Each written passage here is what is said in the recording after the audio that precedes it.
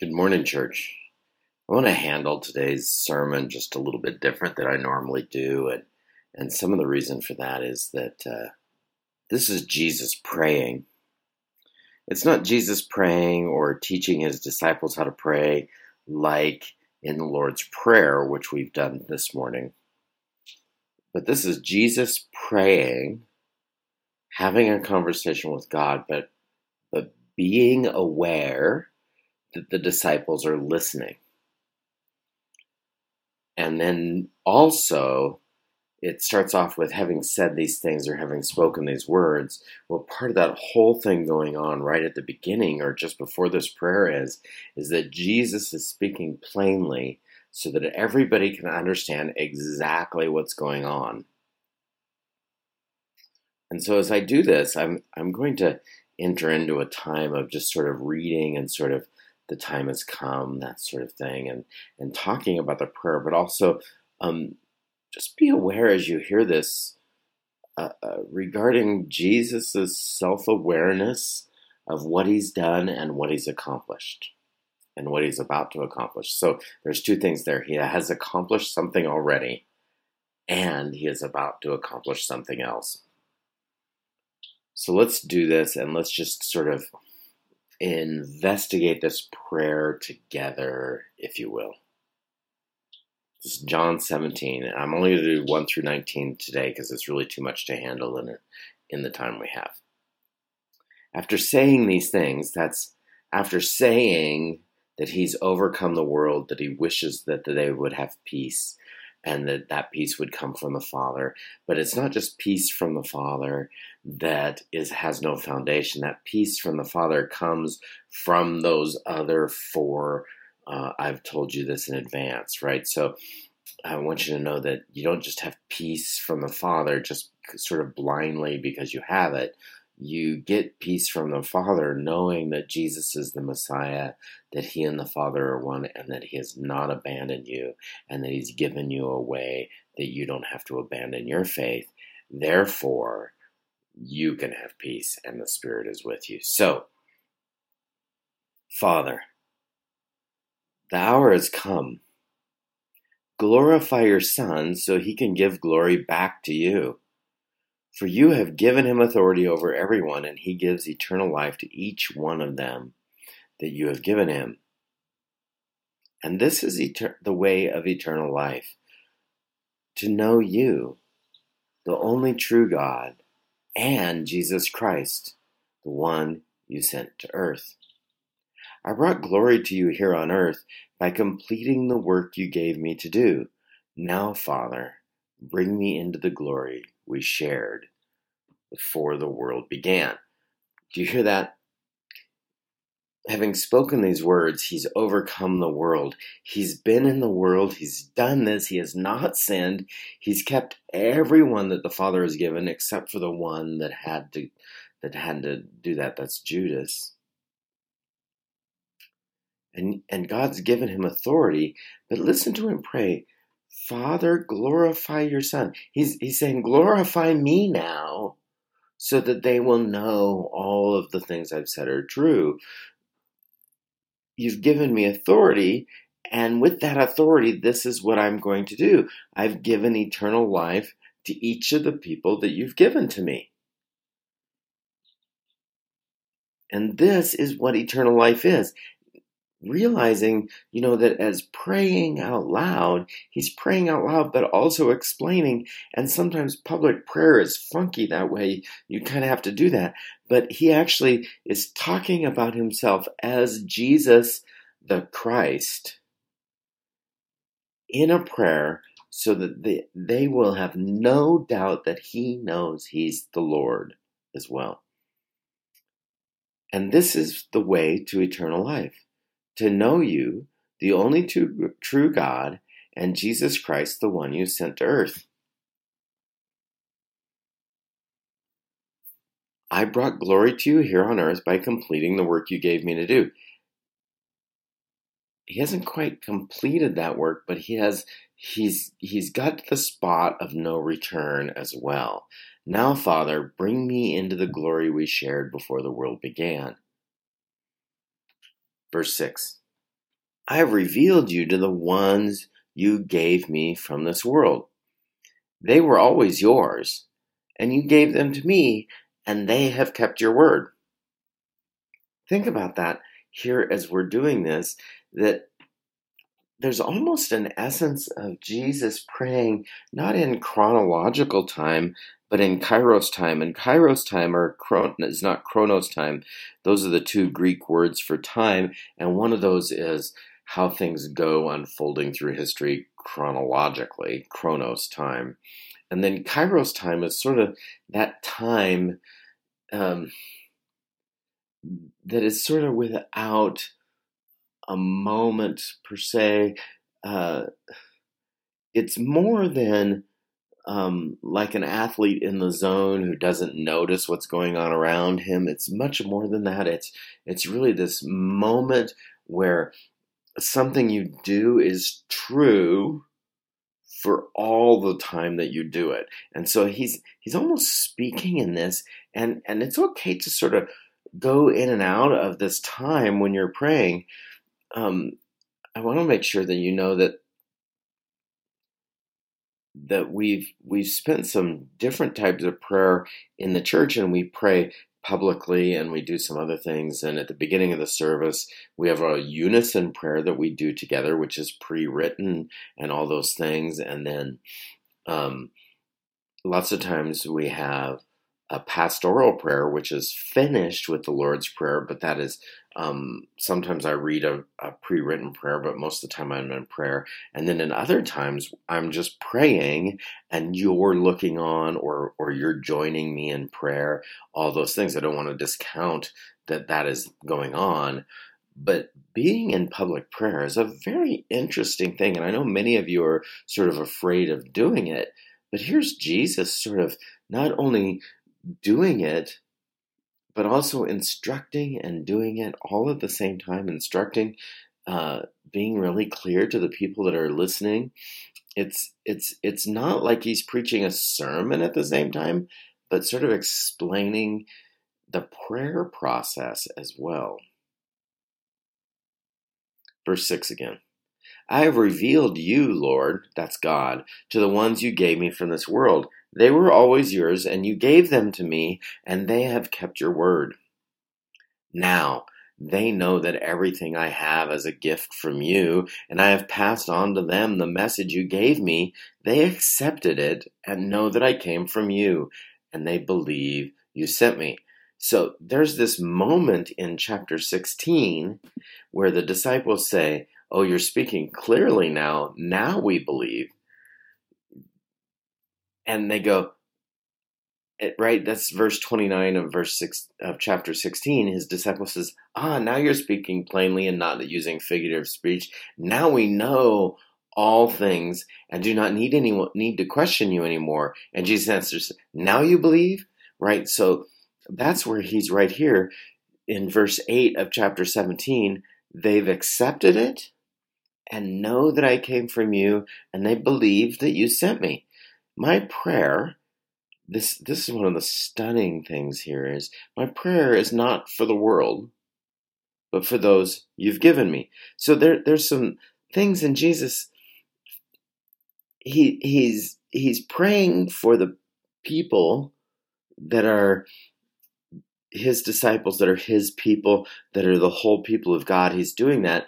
And when we say that Jesus is praying for the disciples, he's praying for the disciples specifically, but then he's also praying for the people that believe, and then all those people standing over their shoulders, listening in. That's sort of us listening in as well. So I'm praying for all those you've given me because they belong to you. All who are mine belong to you, and you have given them to me. So they bring me glory. Now I am departing from the world. They are staying in the world, but I am coming to you, Holy Father. You have given them to me in your name. Now protect them from by the power of your name, so that they will be united just as we are united. So now there's this shift in the thing, not just that they're mine, they were yours, you gave them to me, and I'm now asking you, now that I'm coming back to you, protect them, seal them. That's the angels going through the world in the book of Revelation, right? Seal all those who are mine, protect them. This is just another motion of that iteration of God's doing this. I'm not asking you to take them from this world, but to keep them safe from the evil one. How does that work in our lives? Does it often feel like we are safe from the evil one, or that the evil one can do stuff to us, but it doesn't damage us eternally? The question here belongs, right? What happened in the book of Job, where Job had all that stuff going on in his life, and the evil one did actually touch him very severely and those belonging to him, and God protected and had him. Now, I don't want to get in that too far, except for I'm pretty sure that Job wasn't having any fun in that moment, and he probably didn't feel protected from the evil one, but that rather he was protected but didn't know it, or didn't understand it at the time. They do not belong to this world any more than I do. You realize that, don't you? That you no longer belong to the world. Your feet don't have a UPC symbol on the bottom that says ownership and all that, but your heart has that, and he has written his law on the hearts of those who believe in him, and that is where your UPC symbol is. If I were to say that, I'm not gonna. I don't need to say that, but if we had to do that, that's essentially where that is. Make them holy by your truth. Teach them your word, which is truth. Just as you sent me into the world, I am sending them into the world. Yes, do you see that we are sent in God's name, and he's sending us in the way that Jesus was sent? Now, I want you to understand that Jesus didn't come with a whole bunch of, like, an army and a warrior thing and a mentality. Jesus came as a baby in a manger, powerless and growing up in this world. We as believers aren't powerless, but we are to be growing up in this world towards Christ, and we are to do no damage in the way that babies don't do any damage. As we grow up in this way, I want to make sure that you hear this thing. Make them holy by your truth. Teach them your word, which is the truth. So in the Tuesday night Bible study, those of you who've been now in the Tuesday night Bible study know that generally we cover whatever scripture we're covering is read out loud multiple times. And there's been a lot of discussion in the group so that they know why we're doing this. But why we're doing it more than anything else is that the Word of God makes manifest God's life in you as you put it in you. And it doesn't do that by the plan of Pastor Dave. It does that with God's plan. And so as we put his word inside us and it takes root in our life, it has all sorts of things going on in it. And I wouldn't even presume to tell you which order those things are going to come to reality or fruition in your life or maturity, however you want to say it. But what's really going on is we're trying to get the word into us so that then God can do whatever he wants, and then with it, and then as it takes root in our life, it manifests his characteristics like this. It's like the fruit of the Spirit. I heard a discussion the other day about the fruit of the Spirit versus the sevenfold Spirit of God, and what is the difference. And certainly they're different, but they are tied together. The book of Revelation talks about God sending out the sevenfold Spirit, his sevenfold Spirit, right? The completeness, 7 is the number of completeness, the completeness of his Spirit. We are not being rationed from the Spirit of God. God's not saying, well, I'm just going to give them a thimbleful here and a thimbleful there. We might only just accept a thimbleful at a time, but the rationing is on our side, not on God's side. God is not rationing his Spirit into our life. And one of the ways that we open ourselves up to that is we expose ourselves to the Bible, to his word, to Jesus, to the life and blood and body of the church as we do that. And that is not an easily, I've read a lot of books that say, well, that happens first this way and then that way. What I know is that none of those books really work exactly right. The only book that works exactly right is the one that says, this is the word of God, put it in you, and when you need it, it'll come back out.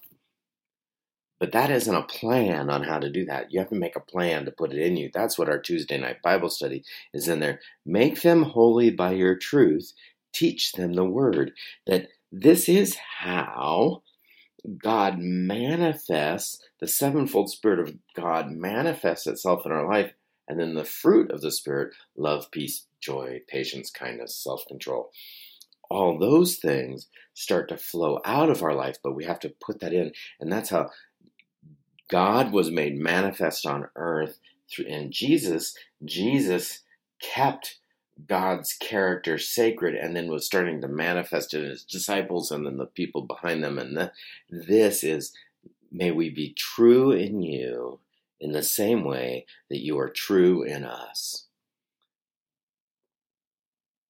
Just as you sent me into the world, I am sending them. Remember, he was sent and didn't do damage. Now, that also doesn't mean that he never had an argument and he didn't offend anybody, and he didn't, because you can read the Gospels and you know that he really did do some things that were an offense to many people. He just didn't do them in such a way that there was no coming back from them. Anyway,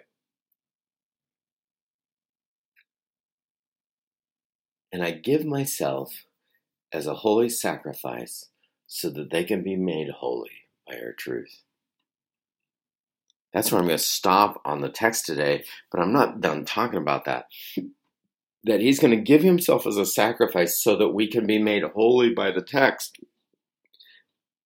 There's this spot in here where lots of times in Christian heritage, just studying the Bible is what makes you holy. And I would like to tell you that sometimes I'm interpreted that way, as if I could just get them to study the Bible, they'd be holy. But it isn't that way. That isn't the way that it truly happens. The way that it truly happens is that literally we are the door to our holiness, as I said last week, the door to our holiness is literally through the sacrifice of Jesus. And because the sacrifice of Jesus, it's better for us that he should go to God so that the Holy Spirit can come, but that our righteousness only happens. The only way that we can be righteous is that the sacrifice is going. And so he's right here in this moment for us, saying essentially the exact same thing, that he's going to offer a sacrifice, not just so that our righteousness can come from God, but that God's word can be made manifest in us, and that we can be holy, and that we can be sent in his name. But all of these things are all wrapped up in together. Which one comes first? Reading the Bible or being sent in his name? All of them come together at the foot of the cross. And this is Jesus praying publicly, not speaking in figurative terms anymore, but just making sure that we can do this.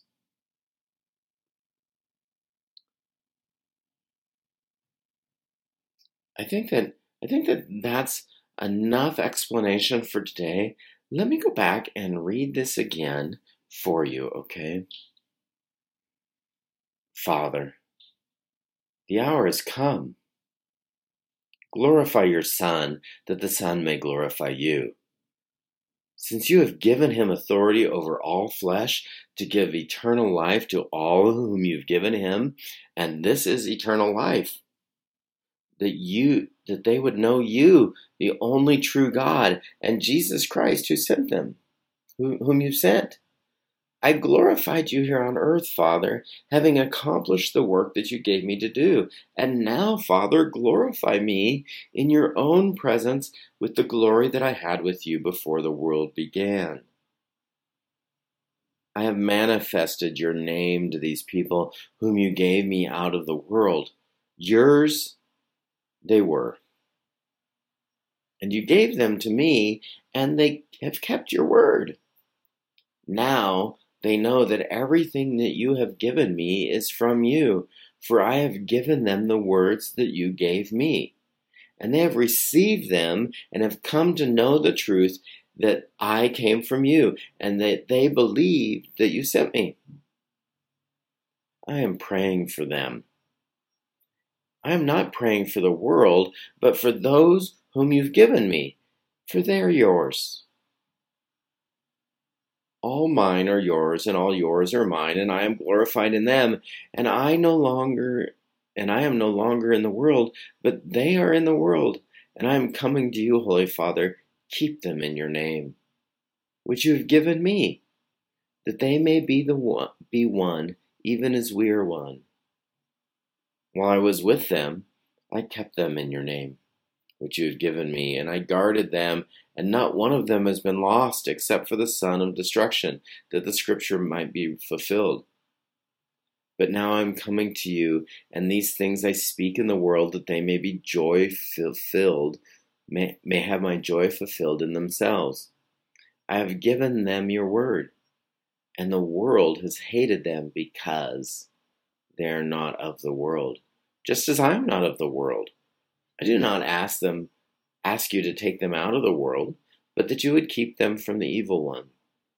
They are not of the world, just as I am not of the world. Sanctify them in the truth. Your word is truth. As you sent me into this world, so I have sent them into the world. And for their sake, I consecrate myself, that they would be sanctified in truth. Lord Jesus, this morning, as we are here, I just ask that you would let this prayer wash through us, that we would understand how much Jesus going to the Father really means for us to be one, that we would be cleansed and transformed, and that your word would be manifest in us, that the character that is from you would be built up in us, and it would change our lives, and that we would do and submit ourselves to whatever is necessary to make that happen, just as Jesus was doing and submitting himself to whatever was necessary for God's plan to be made manifest in him and then in us. Lord, manifest in us the will to be your people. I thank you for each and every one here today and what it means to me to be encouraged this way. Encourage them and strengthen them for the journey ahead. In your precious name, Lord. Amen.